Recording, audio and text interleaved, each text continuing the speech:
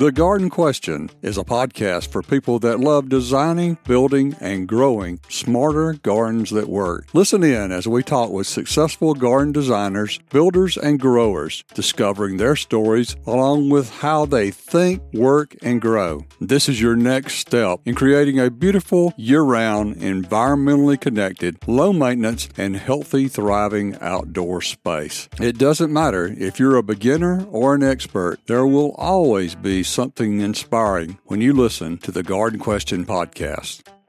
Hello, I'm your host, Craig McManus.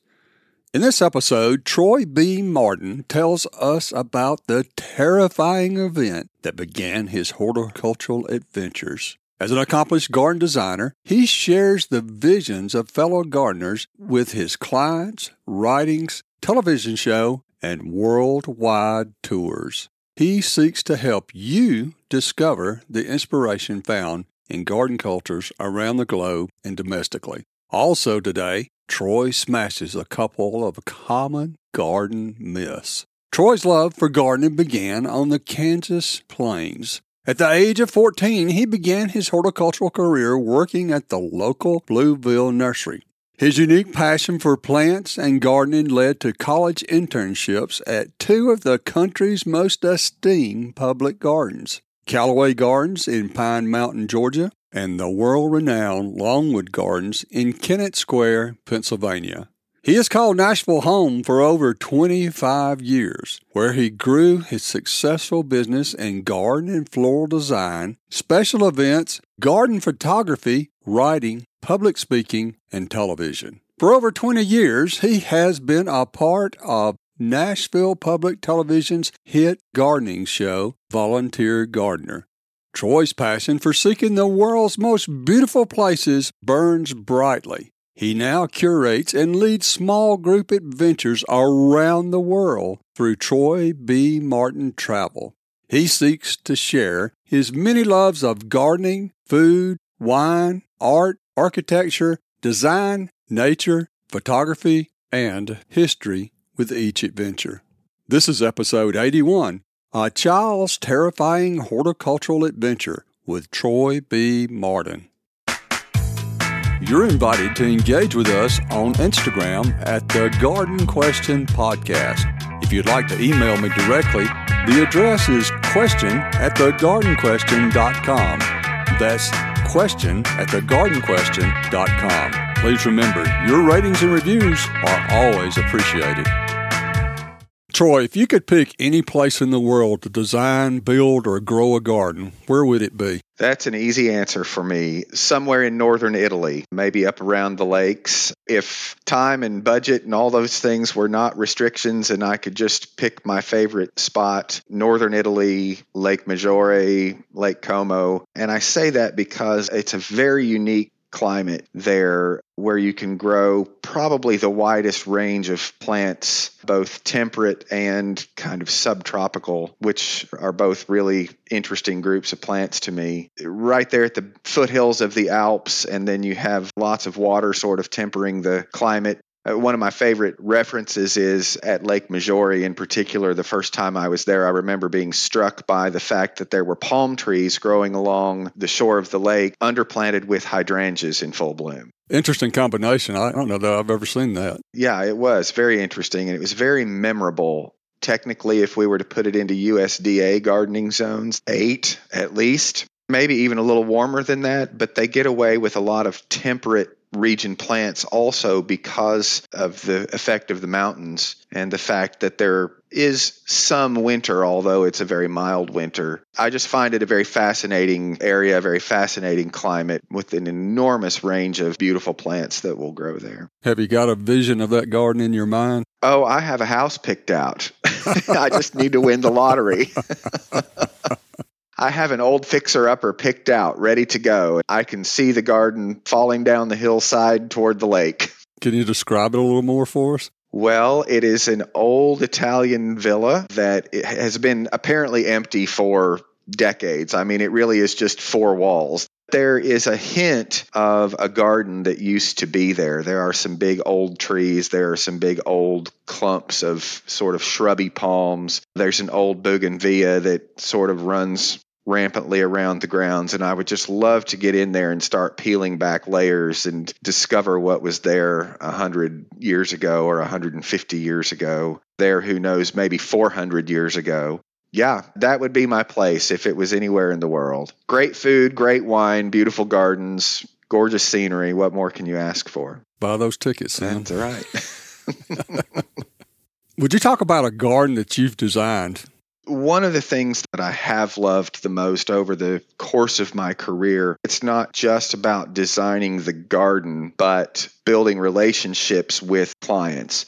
I think that's the reason I can say that I have worked with some clients for 10 years, 15 years, 20 years, maybe going on 25 years, and we're still involved with one another. I have a garden in Nashville that I began working on with a woman who also was a very committed gardener. She just wanted somebody who had bigger ideas and a little more vision than she had on her own, but she loves plants and she loves to experiment, loves to grow new and unusual things. And that's exciting for me as a designer, because a lot of times you work with clients who sort of put your stamp on their property and then they want to just maintain it that way for its entire lifetime. This particular client understands that gardens are a dynamic thing and that they grow and that they change, and that some years we're going to have bad summers, some years we're going to have bad winters. Some plants are going to live, some plants are not going to make it. We may have soil problems in an area. Gardens are not static. I say to people all the time as I lecture and as we work a little bit on the television show and those kinds of things, if you are a person who does not like change or who does not handle change very well, gardening is going to be very difficult for you, because gardens change from minute to minute, from hour to hour, from the beginning of the day to the end of the day, and certainly over longer periods of time. Change is inevitable because we're dealing with nature. It is truly the nature of a garden to change. This particular garden has evolved and developed over 25 years. It is in no way, shape, or form a low-maintenance garden, and I'll be the first to admit that up front, and that's not what she wanted. She didn't come into this saying, I want low maintenance or I want no maintenance, which there is no such thing in a garden. I want a beautiful garden, and we're committed to doing what it takes to create that and to maintain it. It is work, and they certainly commit a budget to it every year. We all, as gardeners, do commit to the time and the effort and the budget that it takes to grow a garden, whether we're talking about just a little pocket space at the back of our condominium or acres. I love being able to develop gardens over periods of time with people who really understand the nature of a garden and who get as much joy from the garden as I do helping them create it. Could you pick out a small portion or tell us a small element of it that has changed over time? One of the things that has changed over time is that we have gone more toward trees, shrubs, and perennials and things that are more permanent. We do still have a couple of areas on the property where we do big annual color displays that we like to change out the approach up to the front door every year. One of the things that we have changed to make it a little more budget friendly and a little more maintenance friendly is that we have planted more permanent plantings so that we're not changing such enormous areas out in color every year. We have gone to planting more perennial bulbs like daffodils, muscari, and some of the crocus, although the squirrels fight us on the crocus a lot of times. We do fewer tulips than we used to, although we do still do some because they give us such a nice display where we are in the Nashville area. We have enough winter to make them still really perform well for us, although we grow them basically as annuals and we switch them out every year. That's one of the things that we've done. We have not really eliminated bed space. We have not added a lot of bed space. We've kept the space pretty much the same, but we've tried to manage it differently, especially in the last 7 to 10 years. I've worked with her for 25 years, so neither she nor I are the same age we were when we started doing this. We have a great maintenance team that comes in weekly and helps keep things looking really great. We've tried to be smart about how we plant and how we design and let the plants work for us. You've shifted your business model over to leading garden tours. What inspired you to do that? Well, I took my first personal trip to Europe about 25 years ago.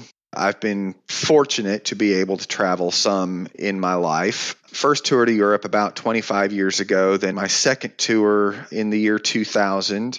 So that's been 22 years ago. And then some personal vacations with friends over the years. I got to a point where I was talking about age and kind of in my mid-40s, and I started in my career when I was very, very young, still a teenager, actually. I was 7, 8, 9 years ahead of the curve of when people, especially in the landscaping industry, start their quote-unquote real jobs. By the time I was in my mid-40s, my body was saying, hey, you've done this long enough. That was one reason. If you're going to dig holes for yourself and not other people, if you can do that. I just love the inspiration that I find when I travel, whether that's garden or art or architecture or food or any number of my many interests. I love bringing inspiration home and applying it to what I'm doing in my life here. I got to a point where I began thinking, it's nice to take a European vacation or Australia or New Zealand or other places that I've been every couple of years. But if I don't figure out how to do this more often, I'm not going to see all the beautiful places in the world I have on my bucket list. That was really kind of the first thought in the back of my mind was, how can I create a business? And I knew some other people who were leading garden tours, 1, 2 a year, 3 a year, maybe some of them, while they also managed garden design businesses or writing careers or doing television work, all the pieces of the pie, as it were, that I also had my fingers in. Started with another couple, a husband and wife out of Indianapolis who had a small garden travel business. They were my mentors and became my friends over the years. We did 2 or 3 tours together each year for about 5 years. As I have been inclined to do throughout most of my career, I felt like I had gotten to a point where I needed to be fully in charge and in control of my own destiny again. So I made the choice to really pull back in my design business and step almost full-time into the tour business and just see where it led me. For 2018 and 2019, it led me to some wonderful places. The business was going quite well, and then we all know what happened to all of us in the world over the past 2 years, and so now we're kind of gearing up again here in 2022 and relaunched the tours back in March. That's how we got to where we are today. It was just a desire to see other places in the world, be inspired by them, gardens and everything else. Gardens are certainly the thread that ties everything together for me. What was that first trip? Very first trip that I ever did back in 2013, as far as leading a tour, was to Italy. The people I was working with at the time, they had done Italy many times over the years and were kind of known for their tours of Italy. And my very first trip 25 years ago had a little portion in it that was in Italy. And that was the first time I was kind of inspired by all that Italy is. The trips you lead now, are they public gardens? Are all of them international? What are they like? They're not all international, and I really would like to get into doing more domestic trips. Most of what I do and have done up to this point have been international tours. I would love to get into doing more domestic things and not just gardens, especially some of the domestic tours are going to really broaden out. Gardens, I think, will always be the thread that sort of runs through things. I've been traveling almost a decade now and have built a pretty nice little client base and hope to continue expanding that. I've had several travel clients say, we've traveled all over the world, either through business or personal travel, but I've never been to a national park. Or I only have 3 states left on my bucket list. I've been to 47, but I've not been to these 3. Start talking about domestic things, and I am going to do more of that. As far as gardens go, I try to do a nice mix of both public and private. So many of us in the world today have kind of a love-hate relationship with social media, but I will say one of the things that I really love about it is that I've been involved with some really wonderful organizations over the years, the Perennial Plant Association, the national organization that was formed by a group up in Columbus, Ohio many years ago and has grown to be a really wonderful organization. What used to be Garden Writers, which is still a garden communication organization, I was fortunate enough to be involved in those groups for many years and still am as much as I can be. That connected me with so many people in our industry, both nationally and internationally, that when I began doing these garden tours, I realized that through Facebook and through Instagram, I had all of these connections in places all around the world. I would start shooting private messages to people here and there and saying, I'm going to bring a group to England next July. Can we come see your garden? Or do you have a short list of gardens for me that we might be able to see? Just started networking and really making those connections a lot through social media. Opened some incredible doors, especially into the world of private gardens all over Europe and the UK. A lot of the tours that I do focus quite heavily on private gardens that are not always open to the public, and that certainly you can't just drive up to and knock on the door and say, hey, it looks like you have a nice backyard. Can we come in and see it? If we're in London, we're going to go to Kew. If we're in Edinburgh, we're going to go to the Botanical Garden. If we're in Sydney, Australia, we're going to see the Royal Botanic Garden Sydney and some of the famous gardens there, because you want people to be able to check those places off their bucket lists, and especially people who love and really know gardens. If we're south of London, we're going to Sissinghurst. We're going to see Great Dixter and some of those gardens that people have read about in books for the last 20, 30, 40 years and seen pictures of and want to be able to say, I've been there. What is one of the more memorable private gardens that you've visited? There is a wonderful private garden in Normandy called Jardin Plume. It is not entirely ornamental grasses, but it relies very heavily on ornamental grasses. I could reel off a long list, but one of the most memorable, I think, as far as the design of it, the maintenance of it, it's really just a wonderful garden. It's not a huge garden. It's a very manageable sized garden. It's intensively planted. The hedges are almost like sculptures in and of themselves. One of the big yew hedges there is actually trimmed into these very oversized, very dramatic ocean waves. They actually peak up into points at the top, curves and points. This hedge is planted all around with very tall perennials and ornamental grasses that move back and forth in the wind, and it almost makes the hedges look like they're moving. They've been so creative in this garden. The main yew hedge that's trimmed that way actually grows right up over the corner of the barn and looks like a wave crashing onto the corner of the barn. I love to go to gardens like that. It's not something that I probably could recreate myself. Maybe I could if I had the time and the energy and the budget. I love seeing those visions of other people and then thinking, okay, how can I bring a piece of this home? Is it a plant combination? Is it an architectural hedge? Is it a piece of sculpture or a piece of art? Really inspired by a lot of times in English gardens is the way that they use twigs and sticks to create their own plant supports in a very artistic way.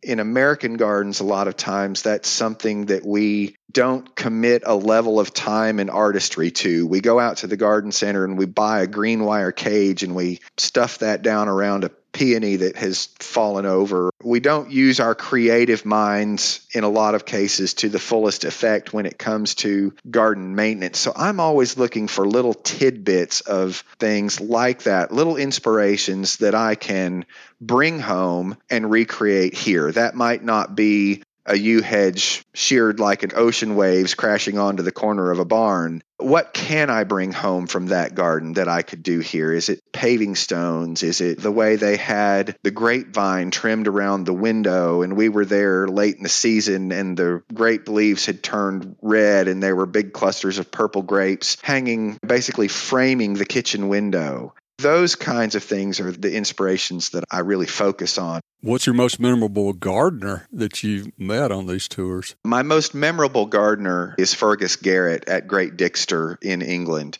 Fergus was Christopher Lloyd's right-hand man. Christopher Lloyd was the original owner and proprietor and creator of Great Dixter.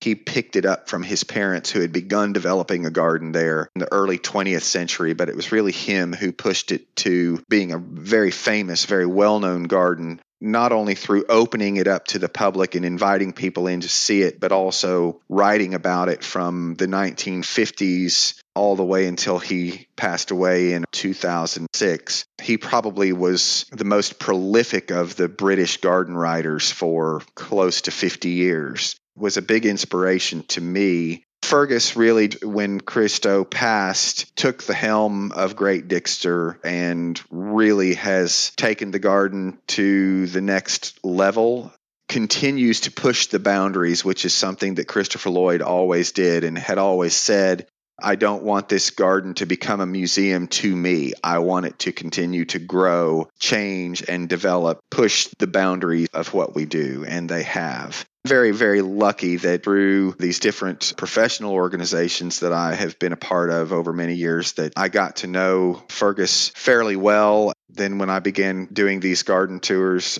we always receive an incredibly warm welcome at Great Dixter when we go. Even though technically now the garden is open to the public, we get treated like personal friends when we're there, and it's really a lovely, lovely experience. What garden are you craving to visit that you haven't yet? One of the places that I have never been is to the Loire Valley in central France. I have not experienced those big chateaus and gardens like Villandry and some of those that are right there through the Loire River Valley.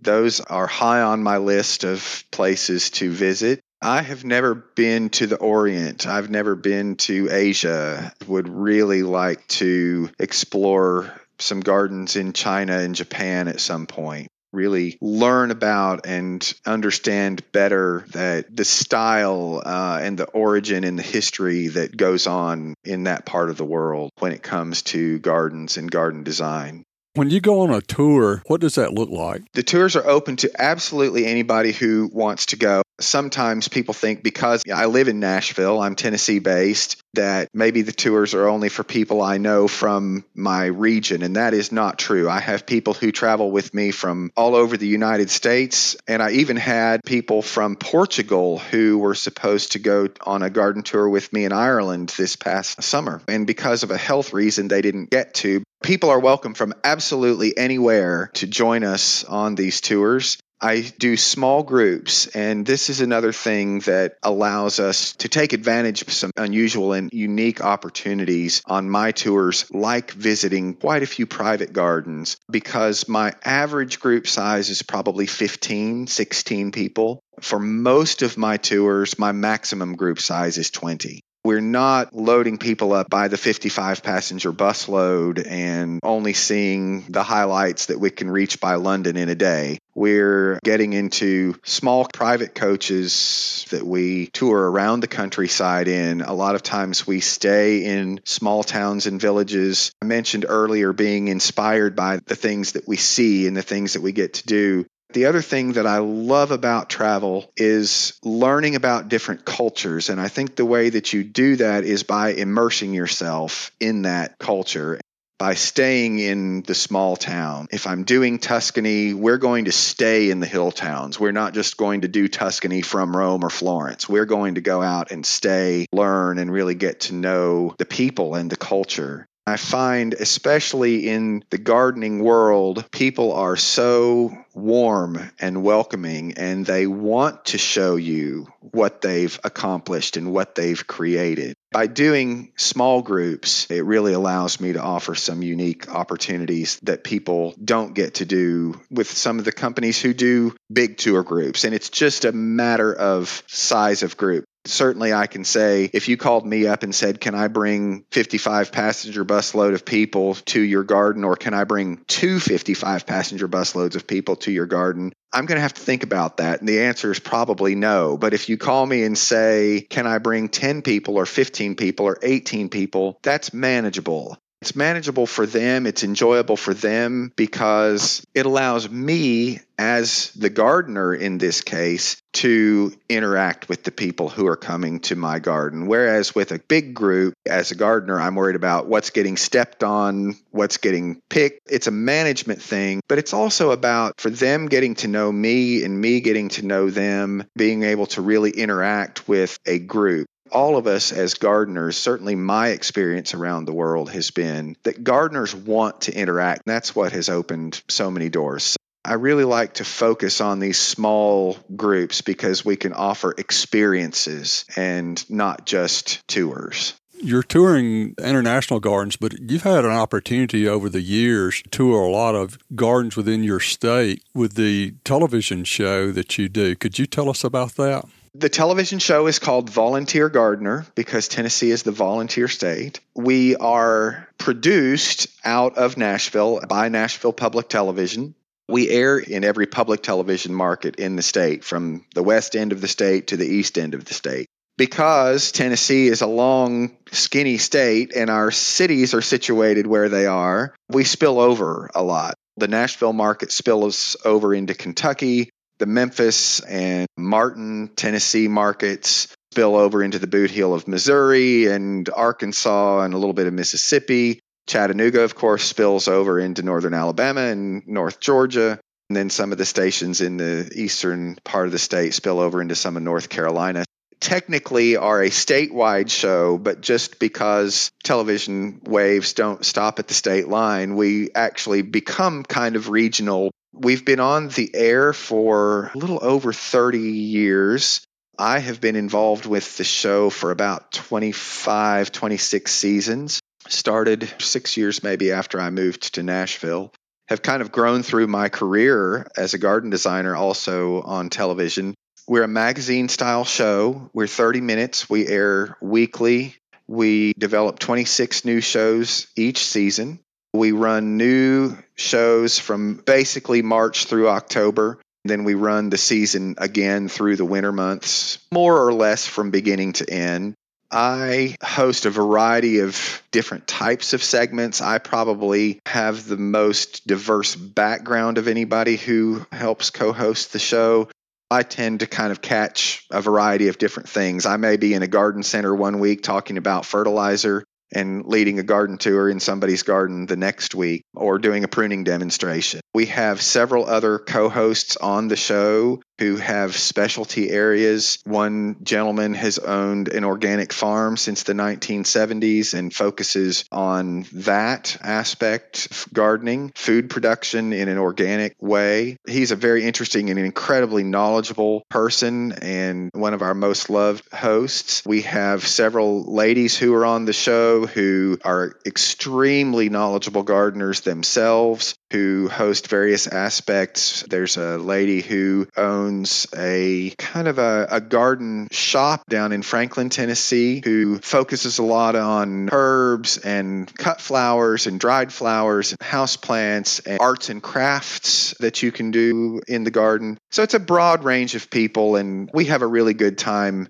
doing it. We try to offer as wide a range of topics on gardening as we can, from how to grow your tomatoes to how to create a Valentine's Day floral arrangement. We kind of cover it all. You've been in a lot of Tennessee gardens. What would be one of the more memorable private gardens that you've been in? There are a couple that come to mind. One was a beautiful garden in West Tennessee that focuses heavily on Japanese maples. That was a real surprise to viewers because you would probably not necessarily associate the climate with West Tennessee, which is really hot and often summer dry, with being a great climate for Japanese maple. This garden was irrigated, so that helped. These people had really just put a lot of time, effort, and a significant budget into creating a space that would allow them to grow and explore one of their favorite groups of plants. It was a magnificent garden, the colors, textures, and shape, with almost nothing in bloom. It was a very green garden. They did have flowers in some places. It really was focused on the architecture and the beauty of their collection of Japanese maples, and it was just stunning. That's one that comes to mind. Several years ago, we did a garden in Knoxville that had some really beautiful water features. They were all created by the homeowners. I love homeowner-built gardens. I can go to any garden anywhere that the homeowner has paid a landscape company $100,000 to build, and they're beautiful, and we do some of those gardens on the show. But the ones that I really love are the ones that have been largely homeowner created. And sure, they may hire some help to come and do the really heavy lifting, in many cases, placement of boulders and things you need equipment for, that really have been designed and inspired and built by homeowners. Those are the places that I really find the most inspiration and connections with people in overseas gardens. It's no different for me when I'm touring a garden here at home. The connections that form between plant people, we always have a topic of conversation. As you well know, any of us who garden can talk about gardening ad nauseum. Tell us about one of the Tennessee gardeners. There's somebody who immediately comes to mind as a Tennessee gardener, both at his private garden at home, but also at the garden that he manages and has helped to create in Jackson, Tennessee, is Jason Reeves. Jason is an incredible plants person, for one thing. He is one of the most creative minds that I know. He and I have been friends for many, many years, so I talk about him as a colleague, but also as a friend. He just constantly inspires me and everybody else he comes in contact with. Jason manages and is the head of the garden at the West Tennessee Research Station in Jackson, Tennessee, where our friend Carol Reese also works. And I know Carol's been a part of your podcast. Yes. Carol and Jason and I and a lot of other people from that area go back quite a ways, again, through these professional connections in our industry, but then also becoming fast friends along the way. Jason, to me, is one of the most inspirational gardeners that I know. And again, I'm speaking both from his home personal garden, who he invites people to visit all the time, to the work that he does in a more public space in Jackson, and has transformed that place from a parking lot full of holly bushes to what I would consider one of the finest gardens in the Southeast, really. He's done it in a way that allows them to still continue their research and be able to get plants from all of the growers around the country and trial those plants for performance in the southeastern United States, particularly in West Tennessee. When I was in college and we talked about the plant trials, it was 30 beds of annuals that were 50 feet long and 4 feet wide, and they were all laid out in square blocks. You had 50 different varieties of salvia all growing together, and you walked down the line and went, well, that one looks really good, and that one looks really bad, and this one is mediocre, and this one gets an A+, and that one gets a C-. And trial gardens have evolved as other gardens have. People like Jason have been kind of at the forefront of that movement. Now, when you go to a lot of these, in particular, university trial gardens, we're not just seeing blocks of plants laid out anymore. We're seeing these spaces gardened as you might garden them at home, being places to find inspiration for not only new varieties of plants that are performing well in the climate that you garden in, but also inspiration for design and plant combinations and color combinations. And the garden at the University of Georgia would be another example. Fine trial garden. Alan Armitage was in charge of that for many, many, many years. And Dr. Durr, who also have become friends and professional colleagues over the years. Another lady in Knoxville by the name of Faye Beck. Once in a great while, Faye opens her garden up. those of us who become friends with Faye and get to visit the garden on occasion, she built a new house in a new subdivision, and it's been 15 years maybe. She carved out a spectacular garden in a new development, in a just-built house on soil that had been run over with bulldozers and bobcats, compacted and all of this. She built a really special garden over in the Knoxville area. What are some other public gardens in Tennessee that we ought to see? Told us about Jason's garden. That one is in Jackson, Tennessee. There is also a UT garden in Crossville up on the plateau. And then, of course, on the UT campus, there's a gorgeous garden there that is largely part of the student program at the University of Tennessee, where the students are able to get hands-on experience. In Nashville, we have Cheekwood, which is our small botanical garden there, which was a private home in the early part of the 20th century, built between 1929 and 1932.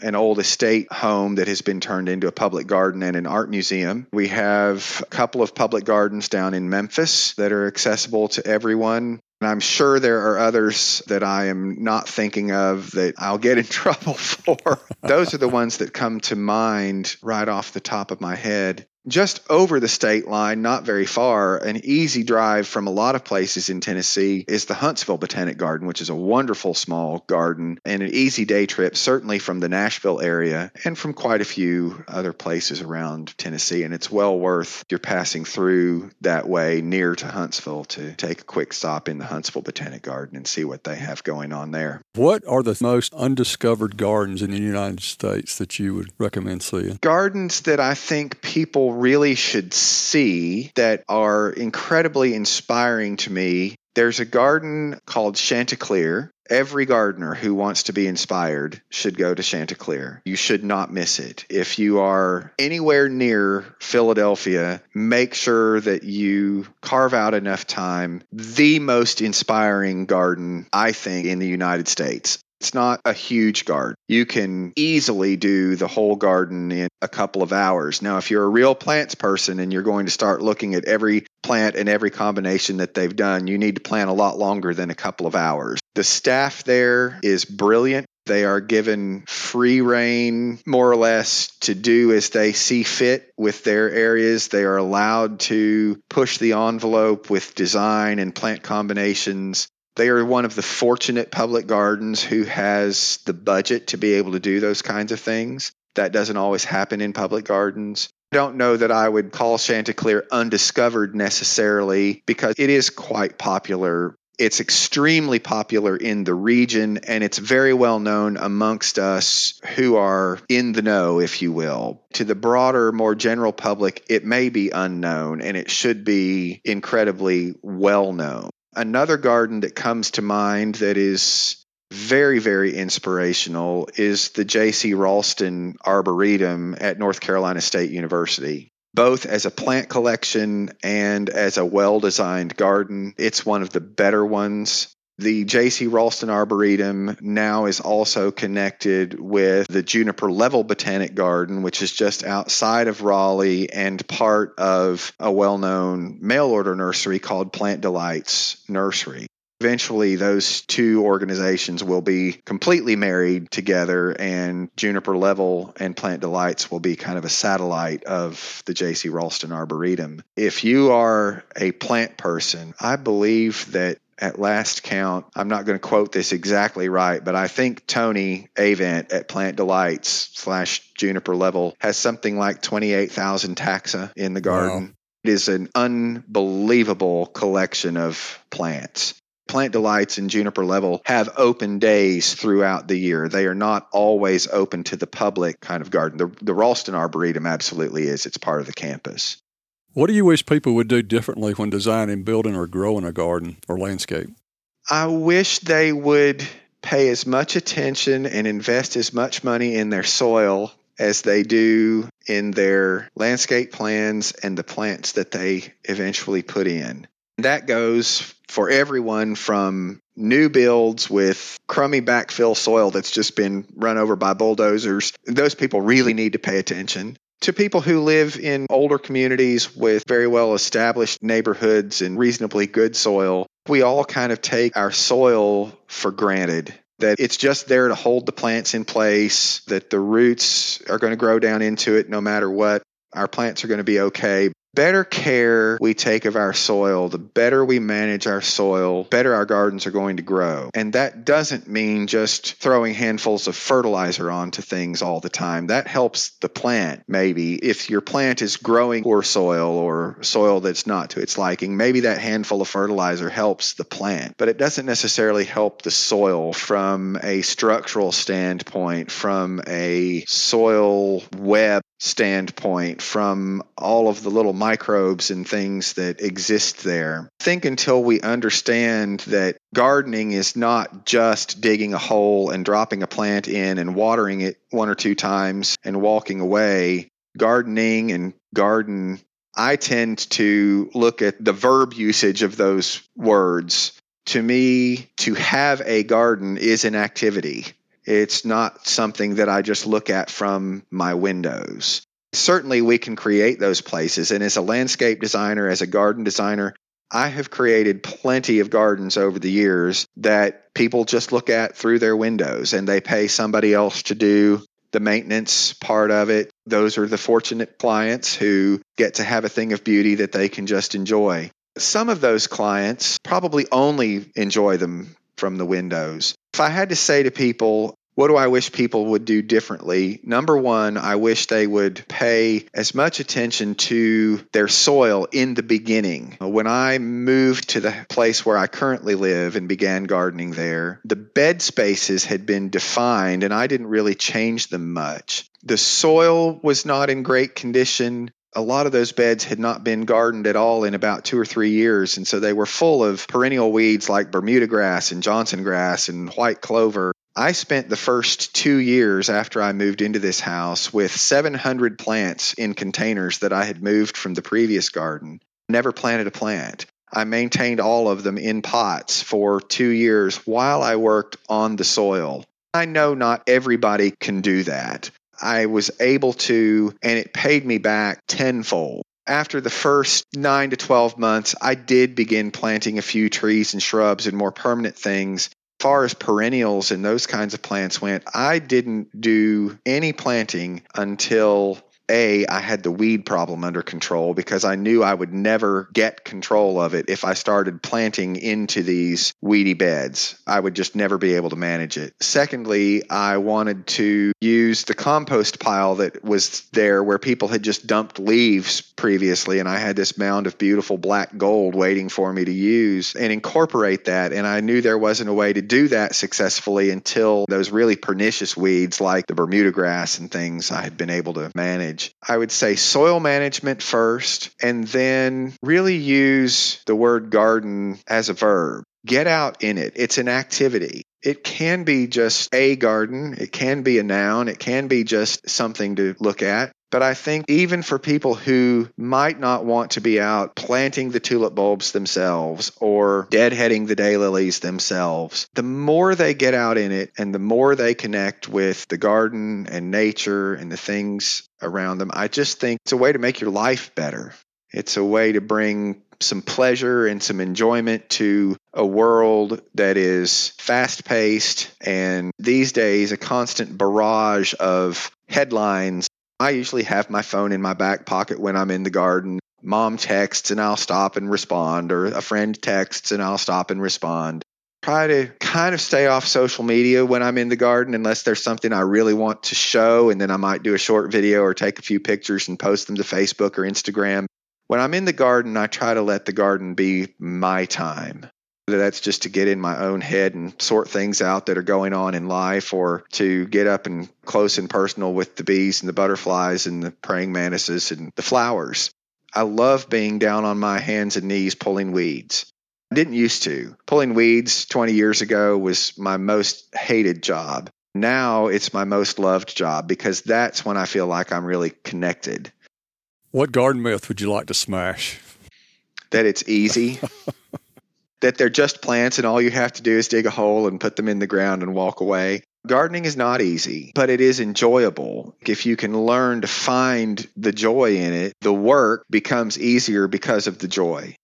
There's kind of a mindset about our industry that what we do is just fun every day, that what we do is easy every day, and you're just gardening. How hard could it possibly be? Sometimes I find that there's almost a little disrespect in that term because it's always preceded by the word just or only. You're just a gardener. You're just gardening. Come out and work with me in my garden or in one of my clients' gardens for a day in August and see how hard we work and how committed we are. As far as hot topics, and boy, I'll open a can of worms on this one, but I'm going to say it. I think one of the myths that I would like to dispel is that native plants are the answer to everything. That's just my personal opinion. And I'm not saying that I don't like native plants. The opposite is true. My garden is full of plants that I love, whether they are native or non-native. And I think our job, when you get into that argument about are native plants better than non-native plants, invasive exotic has become such a hot button issue these days amongst gardeners. My position is that our job as gardeners is to be good stewards. So if we find something in our gardens that looks like it may become a problem, it is our job as good stewards to manage that plant appropriately, whether it is deadheading it so it doesn't go to seed or eliminating it if it's a plant that has proven to be a real problem. In a world today that is so divided by everything, even in the gardening world, we get these groups of people who say, you should only be growing native plants. And then you have people on the other side of the equation who are saying, well, no, we're just part of the distribution and we should grow plants from everywhere in the world, do as much as we can to preserve nature in any way that we can. I just think there's a happy medium to every issue. That's where I try to be, is somewhere in the middle of that road. If you came to my garden, you would see everything from native plants that are so local that I collected them a mile down the road to plants that are native to China. But where do I draw the line on those non-native species? And that is when they start to show in my garden that they could become out of control. I'm very fortunate in the current space that I live in. While I garden on about half to 2/3 of an acre, I back immediately up to 185 acres of really pristine land, and we are very determined to keep it that way. I don't want to see beautyberry coming up down by the pond unless it's our Native American beautyberry. I don't want to see buddleia, butterfly bush, coming up down on the creek bank. I think our job in the gardening world is just grow what you love, but be a good steward while you're doing it. What's your earliest garden memory? I can tell you exactly. My mom and my grandmother were both hairdressers, and when I was very young, I had a babysitter who lived just about 2 blocks from my grandmother's house. My grandmother's beauty shop, as we called it, was on the back of her house, and my mom worked part-time with her. When I was about 3 years old, I stayed with a woman who lived just up the street. In their front yard were 2 big silver maples, which a lot of people kind of consider trash trees. But as a 3-year-old sitting out there in the late spring or early summer, those big seeds would come whirling down like helicopters out of the trees. I thought they were the most fascinating things in the world. And I don't know how I knew this, that those would grow. I don't ever remember being told. I just remember having some innate sense that if I poked those seeds into the ground, that they would grow. And I did in my babysitter's flower bed at the front of her house. 6 weeks later, she had a huge crop of silver maples coming up in her flower bed and offered them to my parents and grandparents. They dug them, planted them at my grandparents' house down the street and in my parents' yard in the little town where I was raised. 48 years later, 2 of those trees are still standing in my parents' yard. Probably are some others around those 2 communities that we gave away to friends and other family members that go back to me being Johnny Mapleseed at 3 years old, poking those little helicopters, as we called them, down into the ground and growing my first crop of silver maples. Why did you decide to pursue the horticultural gardening landscape profession? It was something that I was really good at. Growing up in a rural community in Kansas, we had really active 4-H clubs, and the county fair was a huge deal every year. Being a very shy child and not having the confidence really to even speak to anybody, let alone stand up in front of people and speak, you would never know today that I had a shy bone in my body. Gardening was something that I could connect with like-minded people about, the same way that I do today. I started in 4-H as soon as I was old enough to join. We had two big events during the year at the county level, and one was the county fair, which was at the end of July, but we also had what they called the spring show. I would go out in my garden patch and cut flowers or take vegetables or whatever and exhibit at the fair and at the spring show.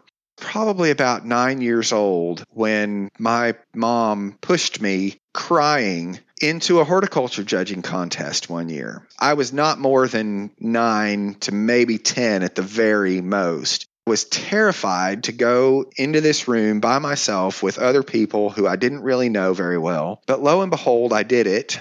When the results were all tallied, I had won the junior division. I had identified more plants. I had done better on the written test. I had done better in the judging portion of it. A light bulb kind of went off in my brain and said, you can do this. That really was the beginning of knowing that I could do gardening. I didn't know yet at 10 years old that I could do it as a career. That gave me the confidence to then continue pursuing 4-H. And then when I got into high school, FFA, which time was Future Farmers of America. They don't go by that moniker anymore. They're the National FFA organization now. It was a real opportunity for me to learn, certainly, but mostly to begin to come out of my very shy, very introverted shell and connect with people about things that I felt confident about. Horticulture, gardening was truly a life-changing thing for me because it allowed me to know that there was something that I could be good at. Through 4-H, the county horticulture judging coach was the owner of a small nursery and garden center that still exists today, owned by their son now. At the age of 14, after filling out a lot of paperwork and going through a lot of red tape because I was legally not old enough to work yet, they hired me at the garden center. I was a freshman in high school. I began working professionally in the horticulture industry at 14 years old. I would ride the bus, get out of school at 3:30, be to the nursery by 4, and work from 4 to 6 when they closed. The nursery was just about 5 miles from my grandmother's house.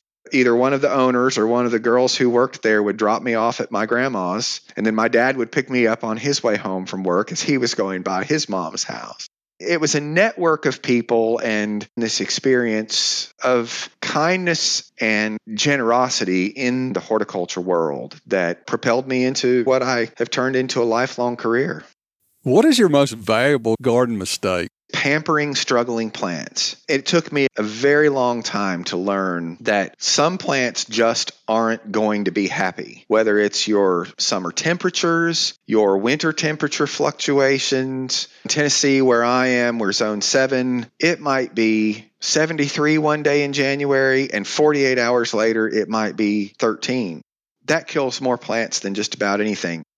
I think one of the most valuable lessons I learned is not every plant is going to be happy, and that's okay. Once you've dealt with it for 2 or 3 seasons and it has shown you that it's not going to be happy, there's an old quote by the poet Maya Angelou about people that says, when people show you who they are, believe them.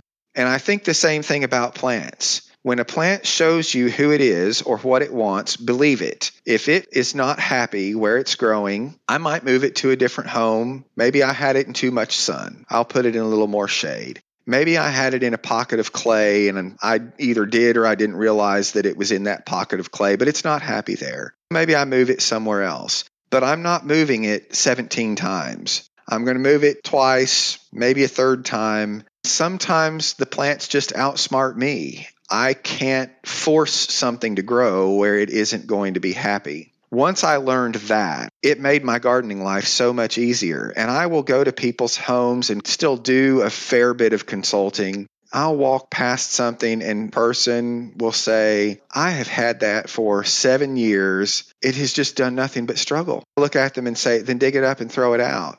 Well, I can't do that. Yes, you can. You can dig it up and throw it away. There's a great Irish gardener by the name of Helen Dillon.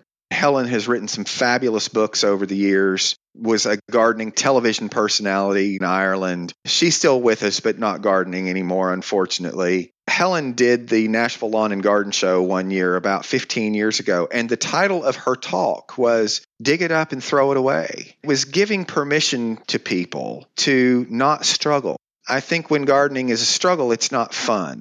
I don't want to just sound like I'm being flip and saying, I know you spent money on that plant and you want to nurture it and you want to baby it, and you should, but there comes a point where it's time to just say, okay, I've done everything I can. This isn't a success. What can I do that will be successful? By being successful, that brings you joy, that brings you happiness. You continue on down that gardening path and you do other things that are successful. So my biggest piece of advice in that respect to people is don't struggle, and it's okay to cut ties with something.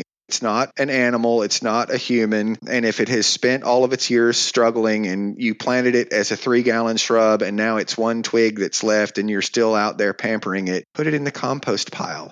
Let it feed something else that will be happy. What plant are you craving right now? My Kansas roots come out here. Some people say peony, some people say peony. It just depends on where you're from. But I'm kind of in a phase right now, and we all go through gardening and plant collecting phases. I also hybridize and breed different varieties of daylilies, new varieties of daylilies. But right now I'm really into peonies or peonies, especially the woody shrub form, what we in the industry call tree peonies, although they're not truly trees, they're more shrubs. Those, and then some of the hybrids that are in between our old-fashioned peonies and the tree peonies, what we call the Ito hybrid peonies. I've really gotten into those. I have horticultural ADD, so I'm never really completely focused on just one thing, but that seems to be a path that I have been going down recently. I'd like for you to complete this statement. In my garden, I have weeds.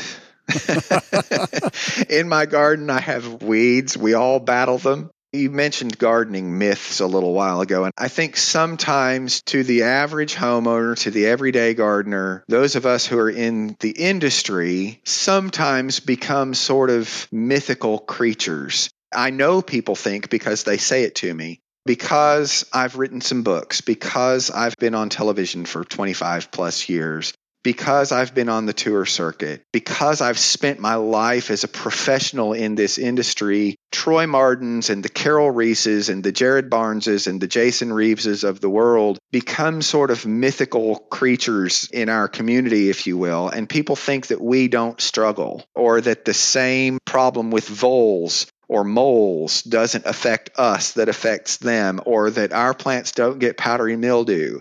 We fight all of those same battles. We're all in this together. One of my favorite plants that I'd had for a number of years was attacked by voles this last time I was gone traveling for about 5 weeks, and I came home and it didn't look very well, and I walked over and I just lifted it straight up out of the ground. The voles had gotten hungry and eaten every root off of it. Those things happen to all of us. So in my garden, I have weeds just like everybody else does. I also happen to have a pretty cool collection of plants that I've spent a lifetime collecting. My garden is a collector's garden. I tell my clients all the time, do as I say, not as I do. I garden in masses of one. To me, it is a game, and he who ends up with the most plants wins. What have you recently learned about horticultural gardening? I think every day I learn that I have so much more to learn. No matter how many books I read, no matter how many gardens I visit, no matter how many hours I spend communing with nature and my garden, I hope I never stop learning until they put me in the ground to feed something else. I hope that I am learning until I draw my last breath. I'm never finished learning. And even though through the travel business and other things, my world has expanded into other loves, I say to people all the time, I'm not a one-trick pony. I don't just love gardening. I love art, and I love architecture, and I like nice wine, and I love great food. And we do all of those things because I enjoy them. Gardening really is the thing that I come back to. I learn every single day that I have so much more to learn. Not just about gardening, but about the natural world, because I don't think you can just be a gardener and not be connected to everything around you. Troy, tell us how people may connect with you. People can connect with me through my website, which is troybmarden.com. I am also on Facebook at Troy B. Marden Travel, and I am on Instagram, which is at Troy B. Marden. This has been episode 81, A Child's Terrifying Horticultural Adventure with Troy B. Marden. Thank you, Troy. You're awesome. The goal is that every episode is valuable and well worth your time. Please generously share the Garden Question podcast with your friends, relatives, and neighbors. Check out our website, thegardenquestion.com, for links, resources, and where you can listen to every episode again and again. You will not want to miss a weekly episode, so please subscribe to the Garden Question podcast with Craig McManus on your favorite listening app. Keep on designing, building, and growing a smarter garden that works.